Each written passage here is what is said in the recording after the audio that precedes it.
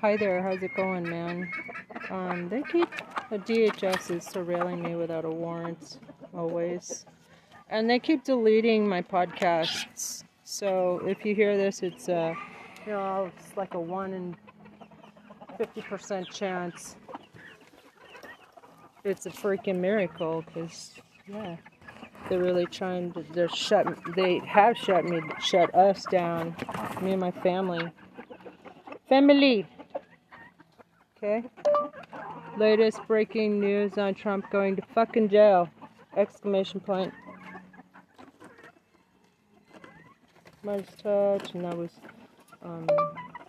Midas Touch and MSNBC. Lawrence, MSNBC. Oh, getting off the government work. I call for Trump's immediate imprisonment and disqualification from office.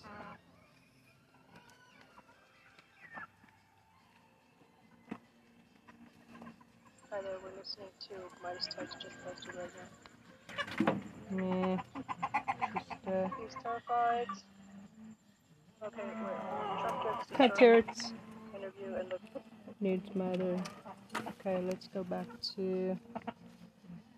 Hi there, welcome back. Thanks for 225 or is it 226K on my podcast. Appreciate that. There's a new Modest Touch. Jack Smith mocks Trump lawyers with brilliant motion. Jack Smith, in another motion today that he filed in his January 6th indictment in the District of Columbia in front of Trump Judge Tanya Chutkan. Jack Smith is just absolutely wiping the floor with Donald Trump's lawyers. This motion that was filed today, it's the government's response in opposition to the defendant's motion for exclusion of time under the Speedy Trial Act. It really is amazing that Trump's lawyers are the way they are and that they don't know the law. And I'm going to read to you from this because it's so powerful. And the whole motion, it's only 4 pages long.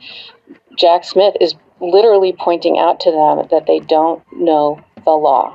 So let's talk about what the motion is that the defense made and what the motion is, the response is from Jack Smith.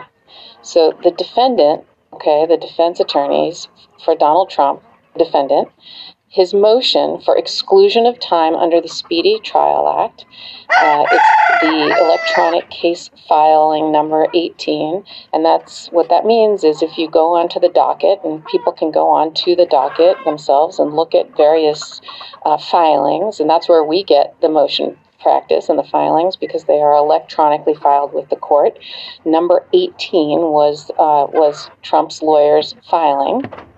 They made a motion saying that certain time should be excluded from the Speedy Trial Act. Now let's talk about what the Speedy Trial Act is and what it isn't.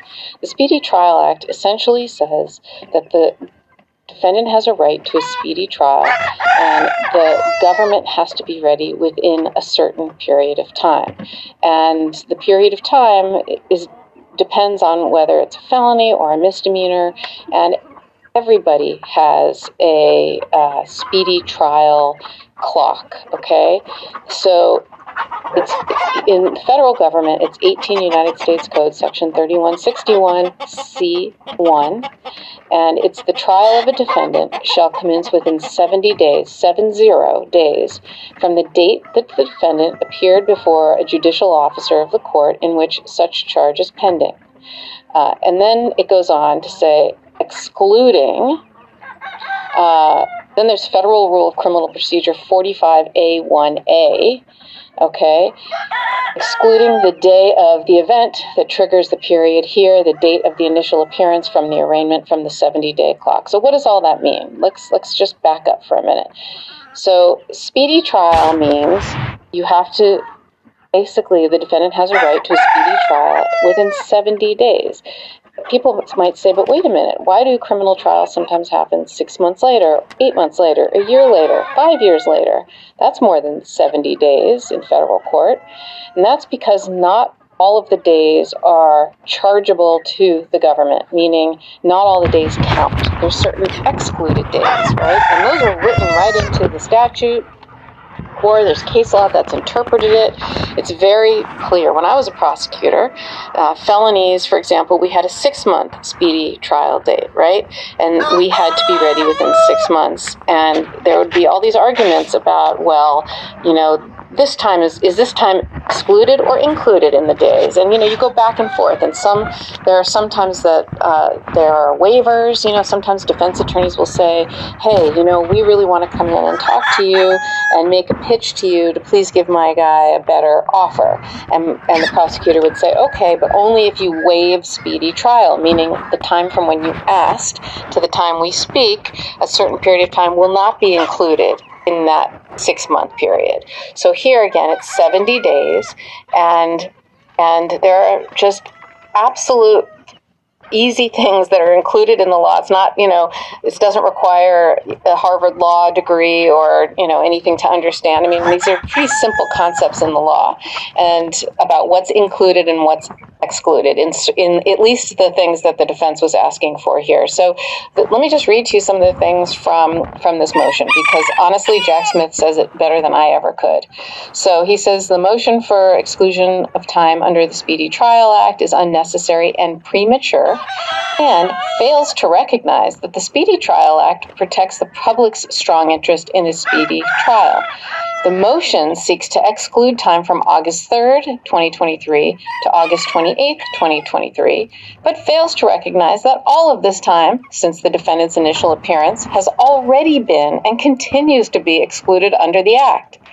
Similarly, the defendant fails to acknowledge that one of his main bases for seeking to exclude the time, that he will be filing numerous critical motions, will in and of itself stop the clock or toll the time.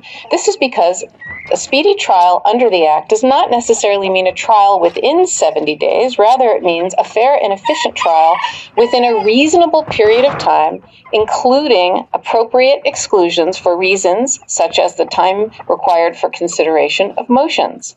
The court should deny the defendant's motion without prejudice and reconsider the issue of exclusion of time under the Act when a trial date is set on August 28th. So he then goes on to talk about the background. On August 1st, a grand jury returned an indictment in violation of, he lists all the statutes, the 4 charges that he's charged with. The defendant made his initial appearance and was arraigned in the District of Columbia on August 3rd, and at that hearing, defense counsel made an oral motion to exclude the time under the Act. On August 4th, the government filed a motion seeking the entry of a protective order. And the court took the government's motion and the defendant's opposition under advisement pending a hearing that has since been scheduled now for August 11th. In addition, the court has ordered briefing by the parties on a proposed trial date, with the government's brief due August 10th and the defendant's due August 17th, with the expectation that the court will consider these briefs and determine a trial date August 28th. Now, if you recall, Jack Smith also, we did another hot take, unless you haven't listened to it yet, but Ben and I did another hot take that also on August 10th, that the government also filed a motion. With the Fry's app, you can always save big on your favorites with personalized coupons and deals, so you can spend less. Their motion that was due on August 10th for when they want to have a trial, and they asked for January 2nd, 2024. Okay? So, we'll see on August 28th what the judge decides. But the government goes on to then say the court should deny the defendant's motion, this motion to exclude the time, because the specific relief requested, that the exclusion of time between August 3rd, the initial appearance, and August 28th, the scheduled hearing, already will occur under the operation of other provisions of the Act. August 3rd, in and of itself, is excluded from the 70-day period.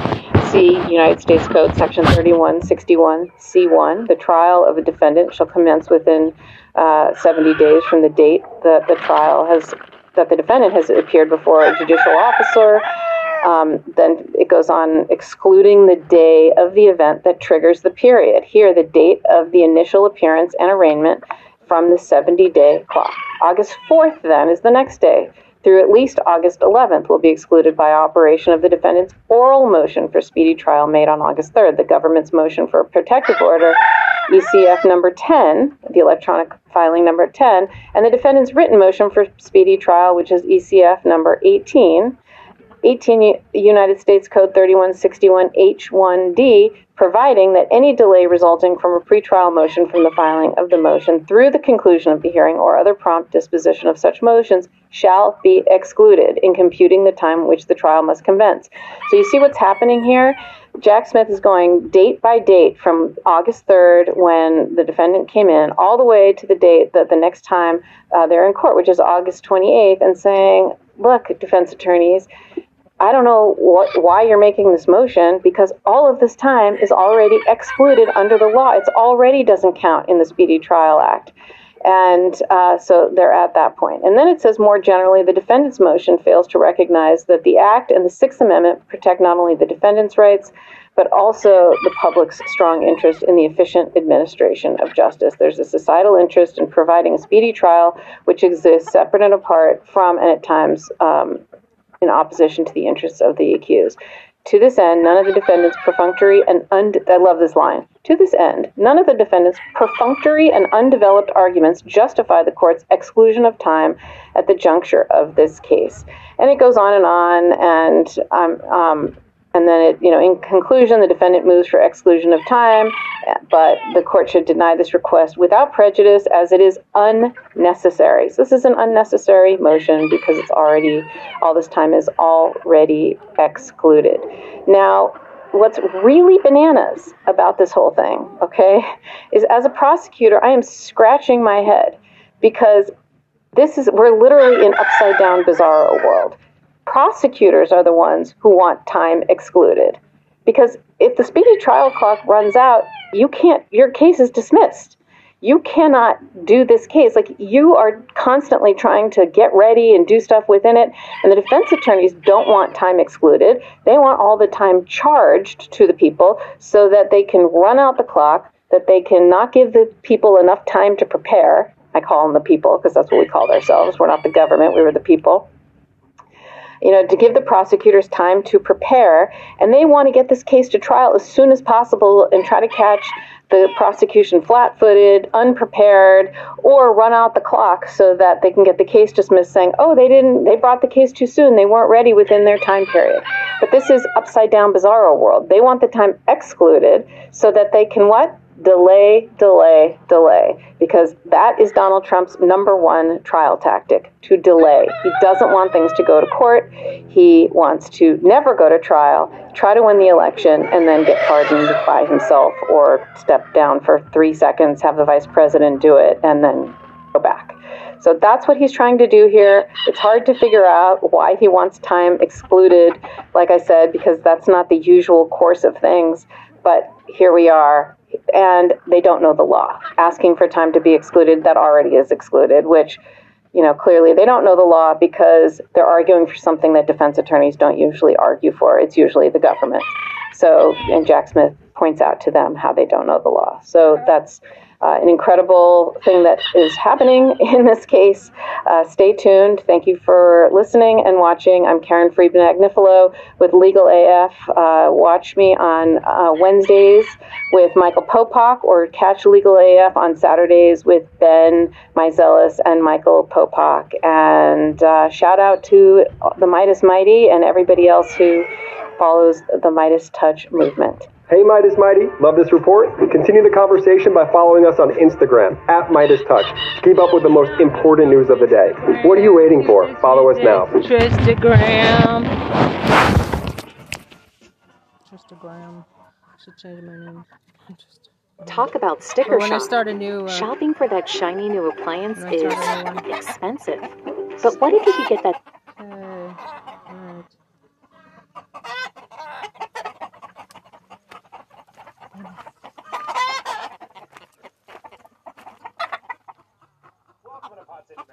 Shit. Hey, dum-dum. What are you doing up there?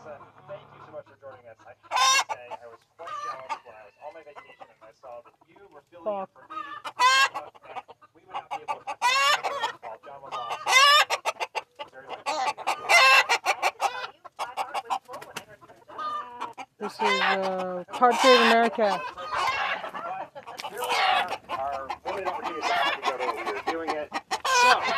On today's pod, Donald Trump is headed back to court while he awaits a fourth indictment. Ron DeSantis shakes up his campaign again. Trump debating, and then Senate Majority Leader Chuck Schumer joins me to talk about the Inflation Reduction Act, Tommy Tuberville, and UFOs. But first, in a huge victory for abortion rights, voters in Ohio on Tuesday resoundingly defeated Issue 1, a cynical attempt to prevent Ohioans from amending the Constitution to include the right to an abortion in November. With a turnout of more than 3 million voters, Issue 1 was defeated 57-43, a huge margin in a state that Trump won by 10 points in the last two elections. Alyssa, this is great news. How are you feeling? My uterus is dancing, Pfeiffer. I am so excited. I was so excited about this. Here's the thing. When are Republicans going to learn trying to pull jiggery-pokery in August is not going to work for them? They tried this last summer in Kansas, and they got whooped 60-40, and here they are again. So I am very happy. Also, Pfeiffer, abortion motivates people. Reproductive rights is motivating people to the polls. And so I was very excited by this news. I mean, just to put it in perspective, the nearly 3 million votes that were cast is nearly twice as many votes as were counted in the state's primary elections in 2022 when there were huge races for governor and Senate and House up for grabs. So the turnout is unbelievable. Republicans specifically picked this theoretically sleepy Tuesday in August when people are getting ready to go back to school or on vacation to try to slip one past the pro-choice majority in Ohio. And they failed miserably. Yeah, it was really sad for them. Fuck around and find out. I will also say that when I put in the outline, Melissa, how are you feeling? My uterus is dancing was not on my bingo card of your potential responses. I knew that. That's a failure on my part. I should have known. I'm also looking forward to the My Uterus is Dancing merch to come to the... it's a matter of time. Yes, of course it is. It's a matter of time. Now, we want to be careful not to draw too much significance from one of these sort of irregularly scheduled special elections. But are there any lessons that you would take from these results that can be applied in Ohio, nationally, for the Democratic Party? I mean, I think that when Roe was about to be overturned, or at least when the decision was, leaked months before it actually came down, people were saying, oh, this isn't going to be such a big deal. Everyone's going to get used to it. It's going to be fine. And I think that we're seeing it's not fine. It's not fine among independents and swing voters. And it's actually not fine again among some Republicans. That, here I think the Republicans are the dog that caught the car. And now they don't exactly know what to do. I think that they want some restrictions on abortion.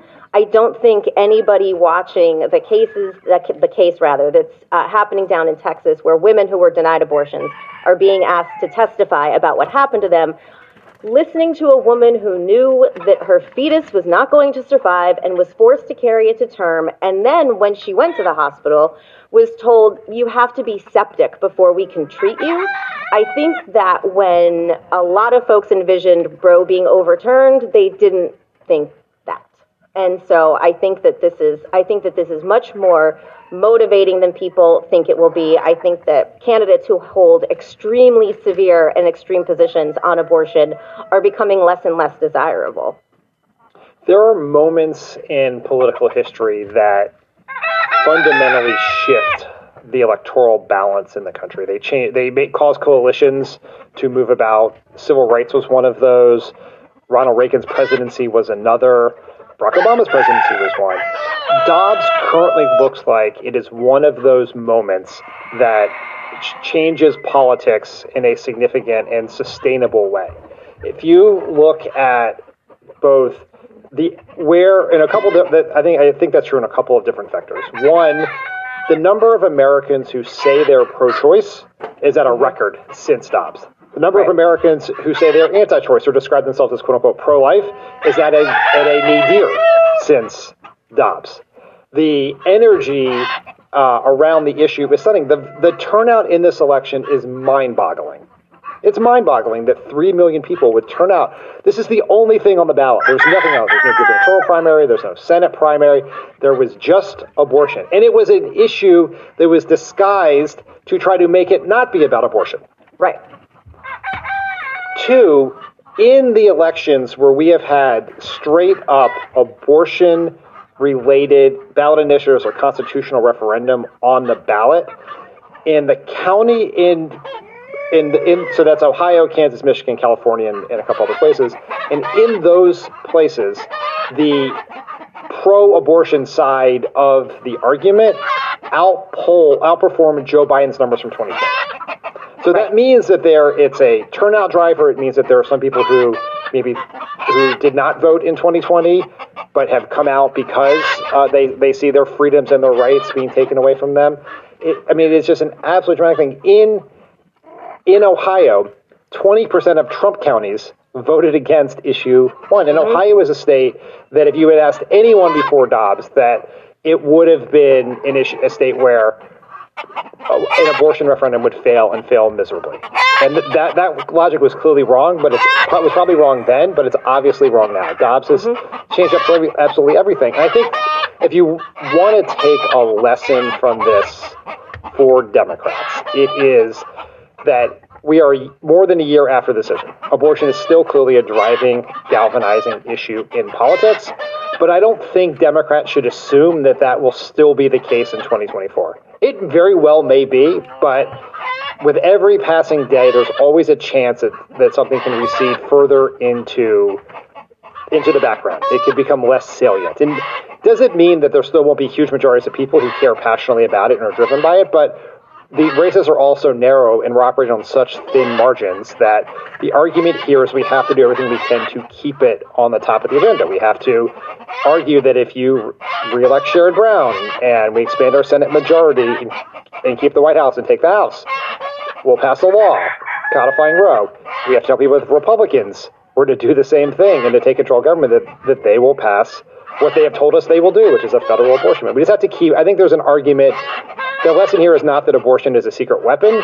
It is that if we want voters care about it, and we got to make sure they still care about it in 2024 to the same extent they do right now. I agree. And Buddy, also, I think that there are other issues, ancillary issues that people did not foresee. There are states in this country that are gynecological deserts where OBGYNs are fleeing the state. I think in either South Dakota or North Dakota, I think it's North Dakota, there are about 66 gynecologists left in the entire state, and they are not spread equally throughout the state. They are located in 2 of the major cities. And I don't think that when Dobbs was overturned that people who were rooting for this, I don't think they understood that doctors were going to be targeted in the way there would be like bounty laws in Texas to turn people in and become vigilantes. And I think that it is so far and it's so extreme and that it is affecting healthcare in a way that's so profound. I think that that's important to sort of keep talking about too, because women who aren't even pregnant can't get healthcare in a lot of states in this country right now, or it is at least prohibitively difficult for them to do so. Now, of course, the vote on issue 1 is not the end of the road here in Ohio. Right. Help people understand what comes next and what's at stake with this vote in November. Okay, so in November, the, quote, right to reproductive freedom with protections for healthcare safety, the longest name ever, ballot measure is up. It seeks to protect the reproductive rights of people in Ohio. And with issue 1 failing, now that only needs a 50% plus 1 to be enshrined into the Ohio state constitution. Whereas if issue 1 had gone into law, it would have been 60%, which would have been very bad. And all the polling has shown to date that there is a majority in support of reproductive freedom in the country, but in Ohio as well, which is why these Republicans so cynically tried to rig the game by using issue 1 to increase the threshold to 60%.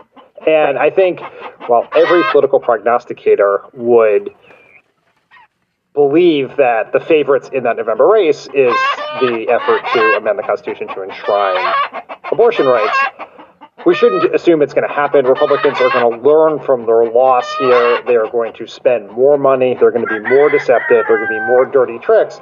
And so we're going to have to do everything we possibly can to help.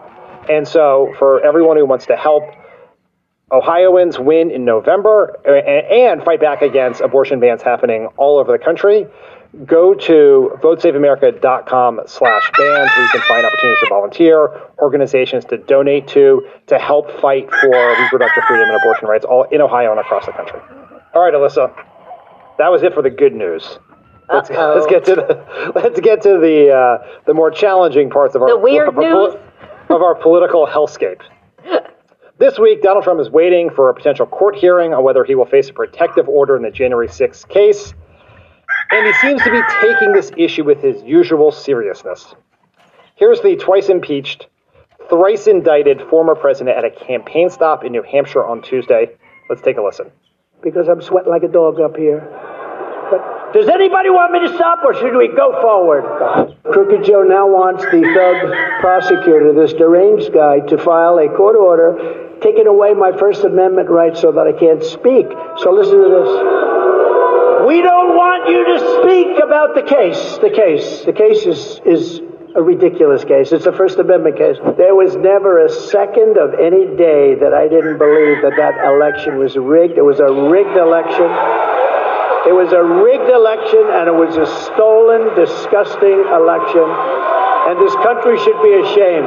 And they go after the people that want to prove that it was rigged and stolen.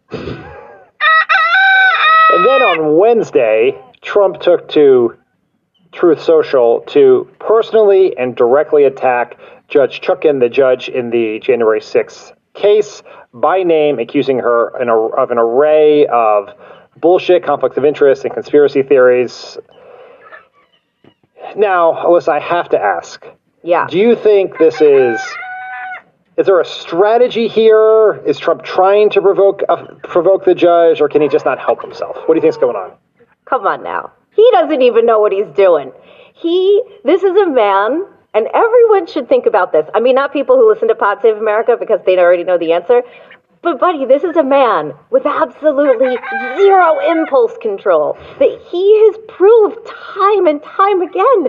And there are actually people in this country considering giving him the nuclear codes back. I mean, this is like 37% or whatever it is. But, I mean, buddy, you and I both know he has no strategy. He's in a chaos candidate, throw everything against the wall, see what sticks. He's trying to find something that further enrages his base, as if they need more rage. But yeah, he has no idea why he will take whatever comes from his chaos and his nonsense.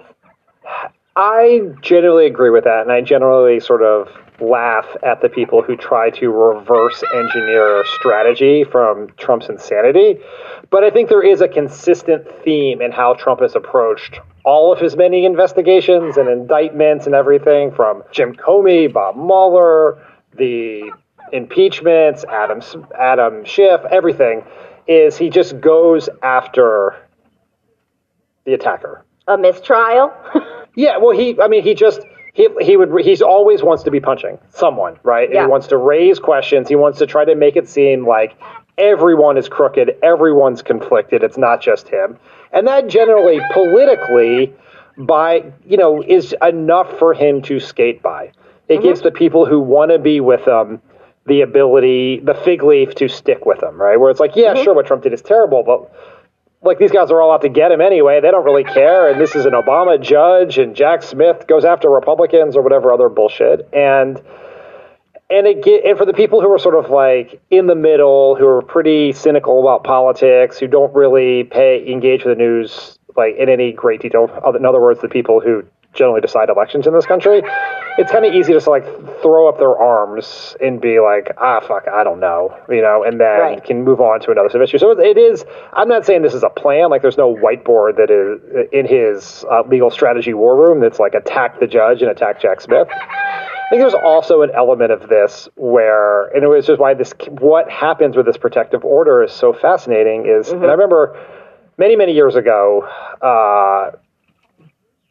Lovett described Trump's behavior during the 2016 campaign as the Raptors testing the fence in Jurassic Park.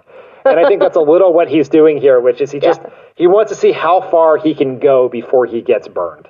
And he's going to push and push and push. And he does sort of understand that the judge can't really throw him in jail. I mean, technically she can throw him in jail, but she's not going to. And so what's she really going to do? And he'll do that until he'll push and push and push until he gets bid. And we'll have to sort of see how that goes. And he might, it's hard to see. This is not a good legal strategy, but as a political strategy goes, you could do worse, I think. Yeah, no, I agree with that. I mean, there's literally no downside to him doing what he's doing. I was trying to think what could happen short of them putting him in jail. He could be fined, right? I think they could fine him. He could be fined, and he won't pay. Like the thing is, any outcome you can see, he's sort of faced before, and he just didn't do it. Well, it's a little like how the classified there's a way in which this kind of plays out a little bit like the classified documents thing, where he thought the rules didn't apply to him. He refused to abide by them, ignored subpoenas, and then next thing you know, the FBI is at his house. And then a few months after that, he's being indicted on 37 felony counts related to violations of the Espionage Act. And like that could happen here, right? Where it's like he gets fined, Like there's a world in which he thinks this is like where he runs into someone who actually like Jack Smith, essentially, who will take this seriously enough to do something about it. So we'll see. It's clear that he's not going to, up until there's real consequences that matter to him, and maybe those can never come, that he's not going to change his behavior. I think there's no reason. We don't make predictions, but Donald Trump has other legal problems too. Reports are that Fulton County DA Fani Willis could indict Trump as soon as next week for trying to overturn the election in Georgia. The New York Times reports that Jack Smith is still investigating Trump's super PAC for potential financial crimes related to raising money based on false election claims. And perhaps most deliciously, we learned from the New York Times that earlier this year, Jack Smith got a subpoena to dig around in Trump's Twitter DMs, what I imagine is a dark and dangerous place. Listen, this is a lot. Like, to date, you could probably argue that none of this stuff has done any real damage to Trump politically. He's still probably gone up in the Republican polls, the New York Times poll from a week or so ago, where he's essentially tied with Biden. But do you think there's a point where all of this becomes too much for voters to stomach? I mean, buddy, I wonder. I mean, the thing, I will say that the DMs are delicious. I mean, this, though, I think could also be one of the most traumatic things that we have had to experience. Like, when I think about listening to the January 6th hearing and hearing about him throwing steak and ketchup against the wall in the dining room and the ketchup dripping down, I thought that was pretty traumatic to hear. But when we find out, more likely than not, that he's been DMing with bots, and when he was supposed to be running the country, I think that it's going to be a lot for everyone to handle. But I'm not sure that the people who support him, right? Like, again, we're all repelled by this. We are exhausted. We can't take it. It's too much. But the people who support him, I'm not sure that any of this is going to matter. I mean, I think that the people, the 37%, that ardently support him, I'm not sure that any of this is something where they're like, you know what? This is the straw that broke the camel's back. There has been so much else that this just, I mean, it always depends on what they find and what could happen. But I'm just not sure. He has set himself up as a martyr. His base supporters believe that, and I don't know that anything is going to change that. It's really, like, it's just really hard to see the dynamics changing with Trump, because they haven't changed one iota over an 8-year period. Right. His approval rating has tracked with a couple of exceptions, one being a huge spike during the early days of COVID, which seems insane now, and then a huge drop right after January 6th. His approval rating has stayed within a 3 to 4 point band in the low 40s. He's like high 30s, low 40s. That's where he stays the whole time. He can get indicted. He can get impeached. He could have an insurrection. He could support Nazis. He could do all of these things, and it sort of stays there. That is that baseline. And like that's what our experience tells us. We are scarred from thinking for 8 years that this is the thing that's going to bring him down. Right? In the campaign, it was attacking the Gold Star families that spoke at Hillary Clinton's convention. Access Hollywood, attacking the judge in this racist way, which is actually was quite prescient. As we now know. And then everything throughout the course of the presidency, and it stayed the same. But then you also sort of think like, man, this guy is going to be, and this week is sort of interesting model for what the rest of this campaign is going to be like, is that the entire conversation is going to be around his upcoming criminal trials. He's going to be in court, or his lawyers will be in court filing motions. There will be hearings. He's going to be arraigned again, probably. And it's just like, at some point, for some number of voters, does that change something? Right? Now, it's more likely to change it in a general election where he's the nominee, because the way the calendar works out is if you believe that the primary process will move along on a similar trajectory as 2016, and the polls kind of suggest it might, then he would become the nominee basically the week before the Alvin Bragg trial in New York on hush money is scheduled to start. We're going to get in the January 6th case, there is, I think we're going to, in the next week or two, Jack Smith is going to propose a trial date. And we'll know then. Just this idea that he is going to be in court for like the 7 months of the general election is something that could potentially, you would like to think would be somewhat damaging, particularly for people like us who work in campaigns and think campaigns matter, that instead of traveling the country and doing rallies all the time, he'll be sitting in court for what is right now nearly 80 felony charges. Here's what I was going to say, though. For him, I think it works. If martyrdom is his whole vibe, and convincing his base, and hopefully some other people, because he can't win with just his base, think about it. If you're Trump, not to give him any advice, but if you're Trump, first of all, there are only so many places he can still rally and get the crowds that he needs to get to look like he's doing well, right? Do you think that's the case? I kind of do. I think that there are probably a handful of states and a handful of cities, and you and I both know that once you've been to a city and you've done your big rally, it's diminishing returns every time you come back. And with Trump, if he has to project strength, he goes, he does a rally. I just don't think there are that many states or cities that he can really rally people. I think for him, he's like coming out of trial and doing a press conference, some crazy fucking wild press conference on the steps of the courthouse.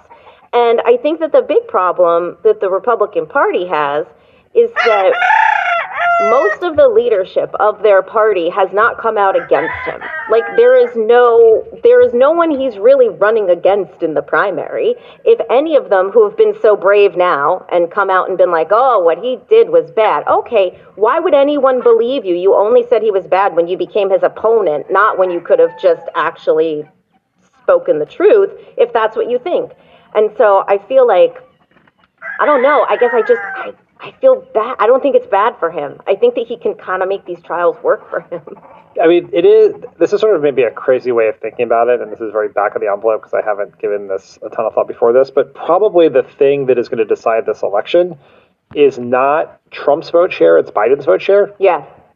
Because it's hard to imagine people who voted for Trump in 2020 voting for Biden in 2024. Like, that's probably a pretty small sliver. Then you got some people who voted Trump 16, Biden 2020. Do they flip back? Do they flip third party? How much of Biden's 2020 vote does he get back out in 2024? If there's even the slightest drop, then he loses some of these states if Trump holds his numbers. And so it is a very interesting thing that Trump has all of these problems, and if Biden sort of has the harder job to hold his coalition together than Trump does, because Trump's is just a more ideologically, demographically, geographically homogenous coalition than Biden's, which spans from some former Trump voters, never Trump Republicans, to highly progressive Bernie Sanders supporters under the age of 25, right? It's a greater challenge. But if Trump were to lose, the person that everyone thought he would lose to, in the primary at least, is Ron DeSantis. LOL. LOL is right. On Tuesday, Ron DeSantis fired his campaign manager. This is his third staff shakeup in a month. His campaign has had innumerable strategic resets, pivots. He was going to be more conservative, then more moderate, do more media, less media. I've lost track of all the ways in which they're trying to rebrand this campaign. Alyssa, first, based on the staff shakeups and this summer of resets with Ron DeSantis, have you ever seen anyone pull off a Band-Aid more slowly? Buddy, this isn't even pulling off a Band-Aid. I mean, has he even pulled the Band-Aid off? That's a great question.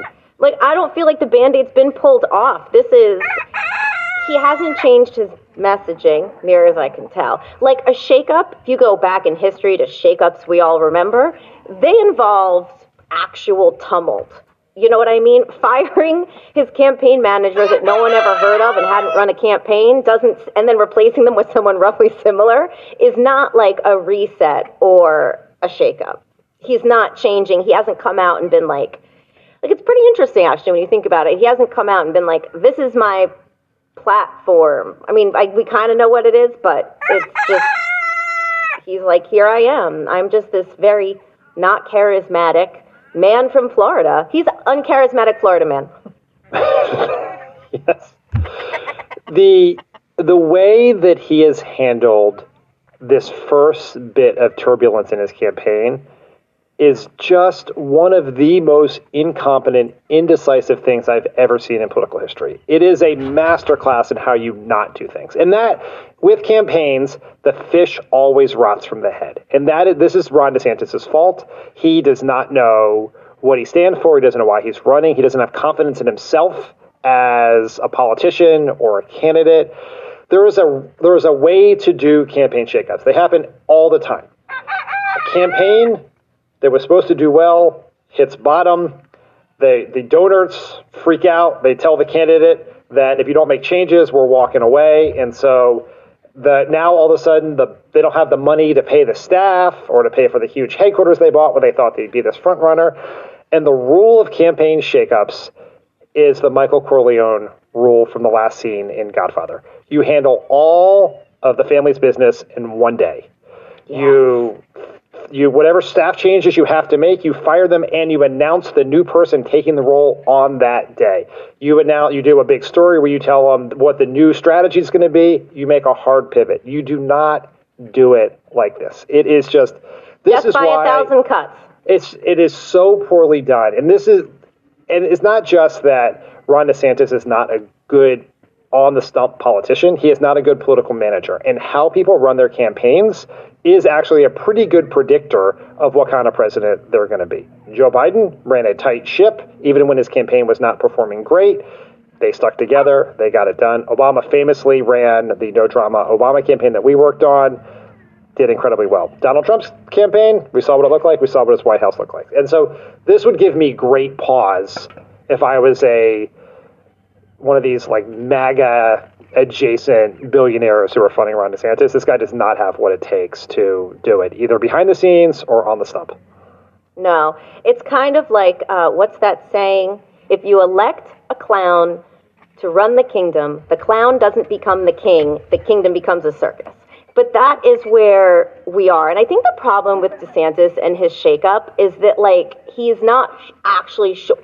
I think if you asked him why is he shaking things up, it's because I'm losing. But he doesn't know why he's losing. He doesn't understand fundamentally, I think, as a baby pundit, that the delta between he and Trump is so large, so vast in the polls, that he has to take Trump on. No reset is going to fix the fact that his strategy doesn't work. And that's, I think, what's interesting. You know, he's like, oh, it's the campaign manager, it's this, it's that.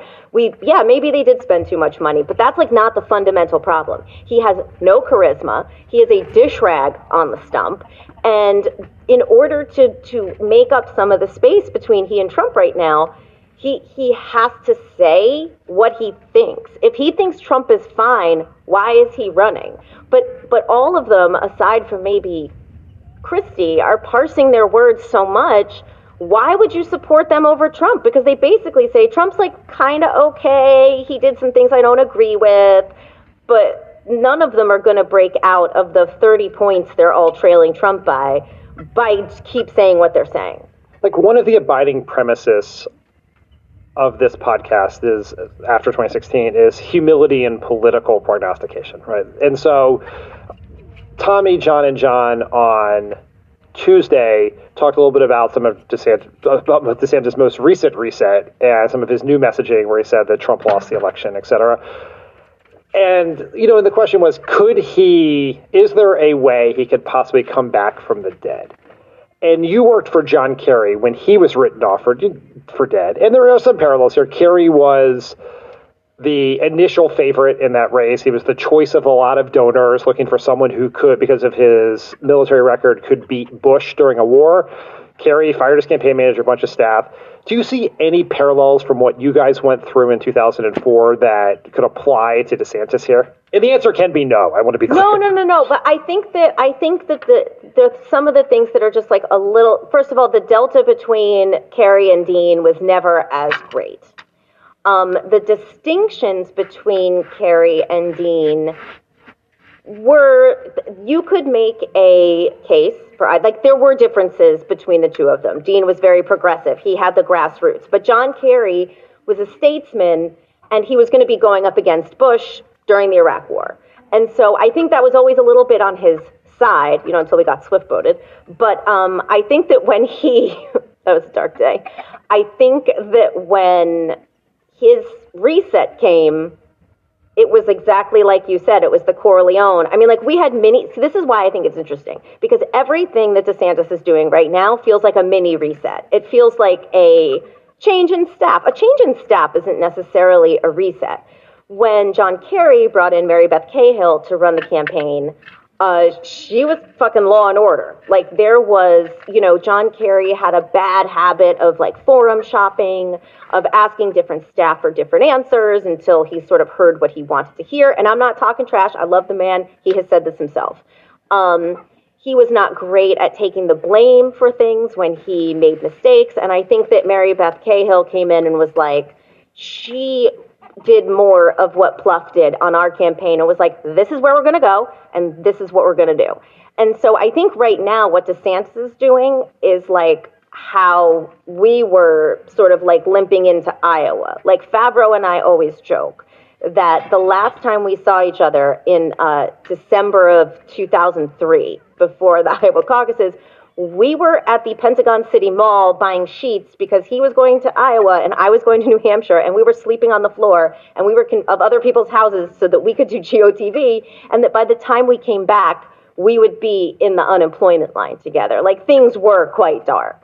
But I think that when, you know, like, JK brought in someone who was like, I'm going to make change, and if you listen to me, we may have a chance.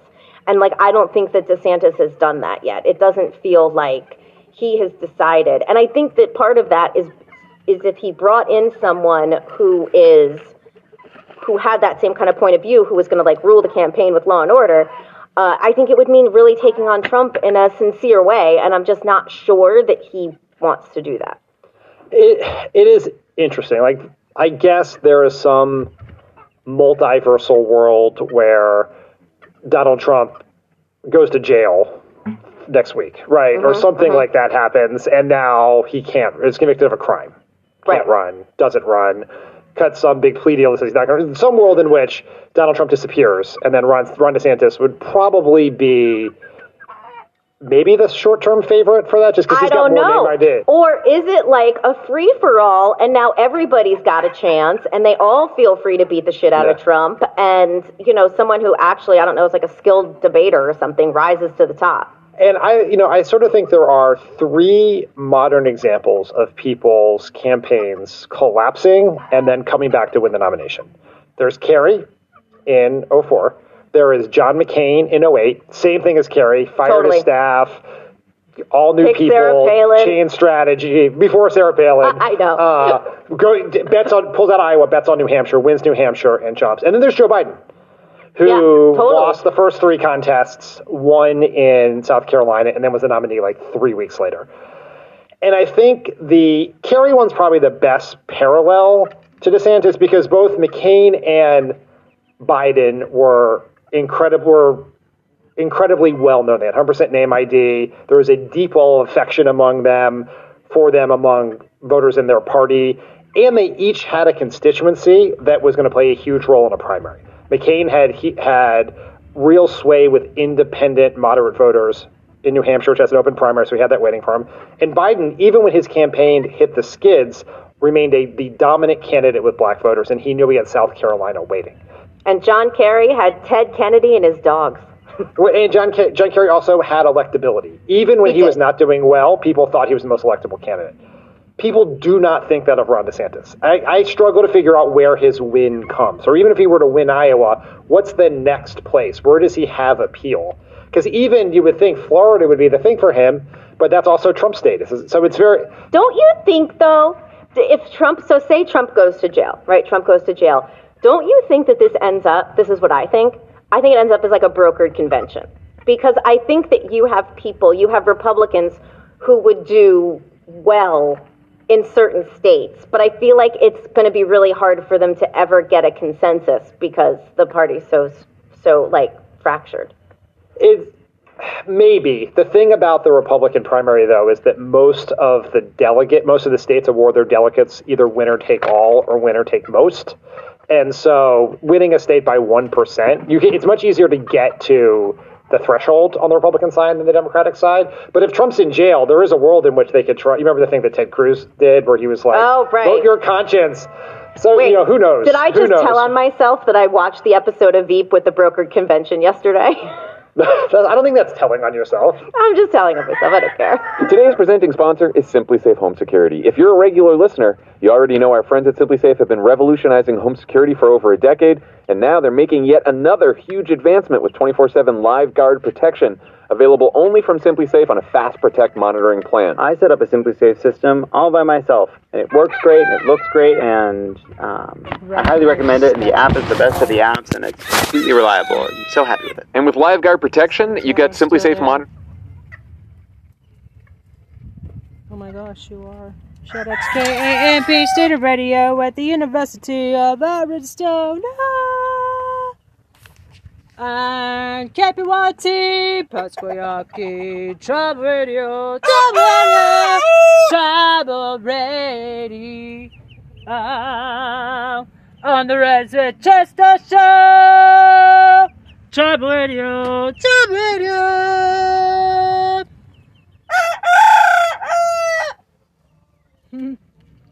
Completely reliable. I'm so happy with it. And with Live Guard protection, you get Simply Safe.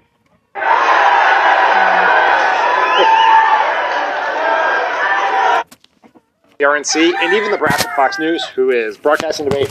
Donald Trump is not yet committed to participate, but he may still be debating it. Here he is at the rally in New Hampshire on Tuesday. Okay, you ready? Poll. We take a free poll. Should I do the debate?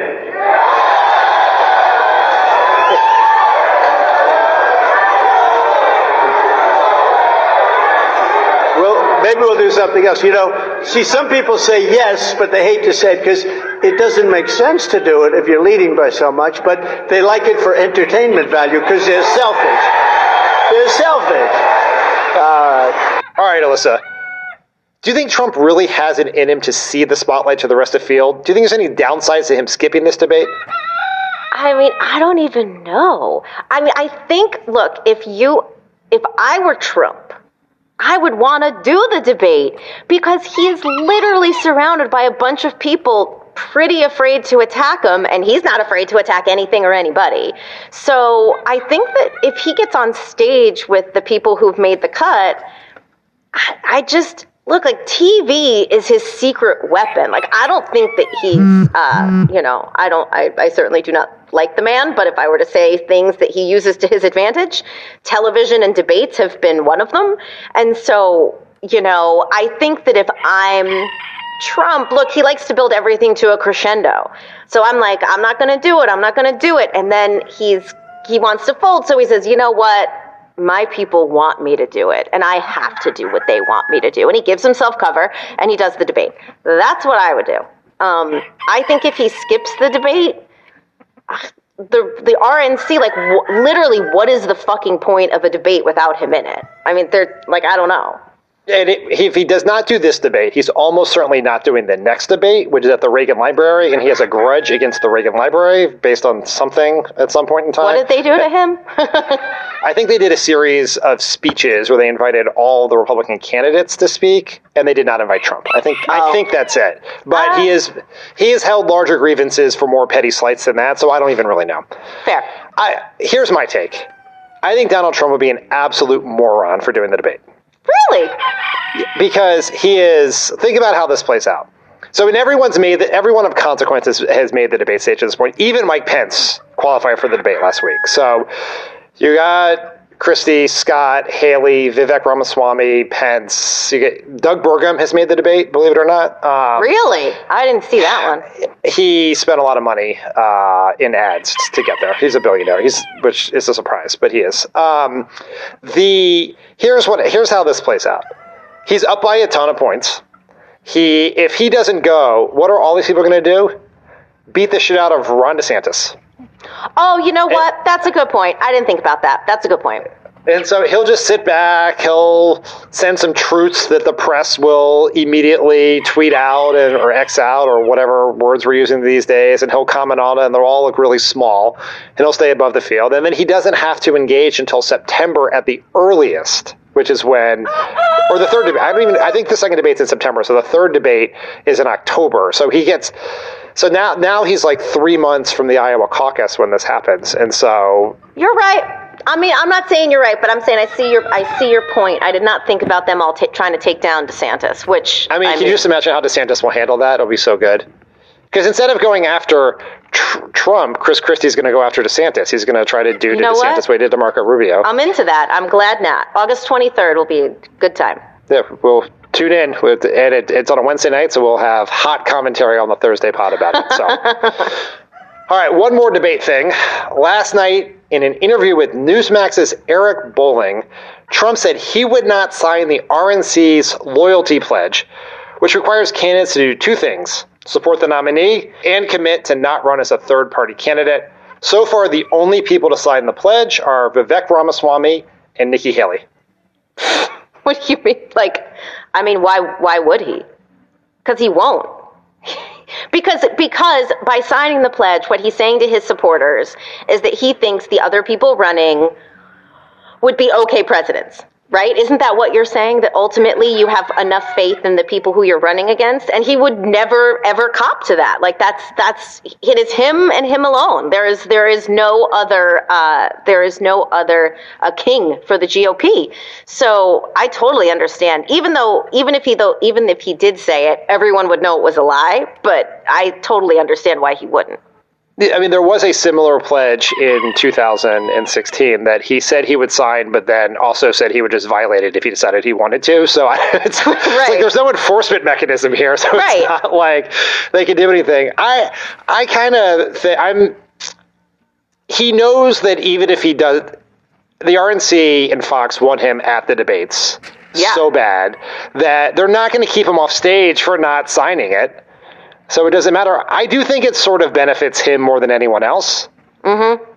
Because, it puts, you have like the Chris Christies and the Mike Pences and these people who have somewhat run somewhat explicitly against Trump, saying that they would support him, right? Or not run as a third-party candidate. I mean, none of this really matters. It's just, he just knows he has so much leverage here that he's just using it for shits and giggles, right? He just is doing it because he can. And he knows that he's already made RNC chairwoman Romney McDaniel stop using Romney in her name just out of pettiness. So why not do this too?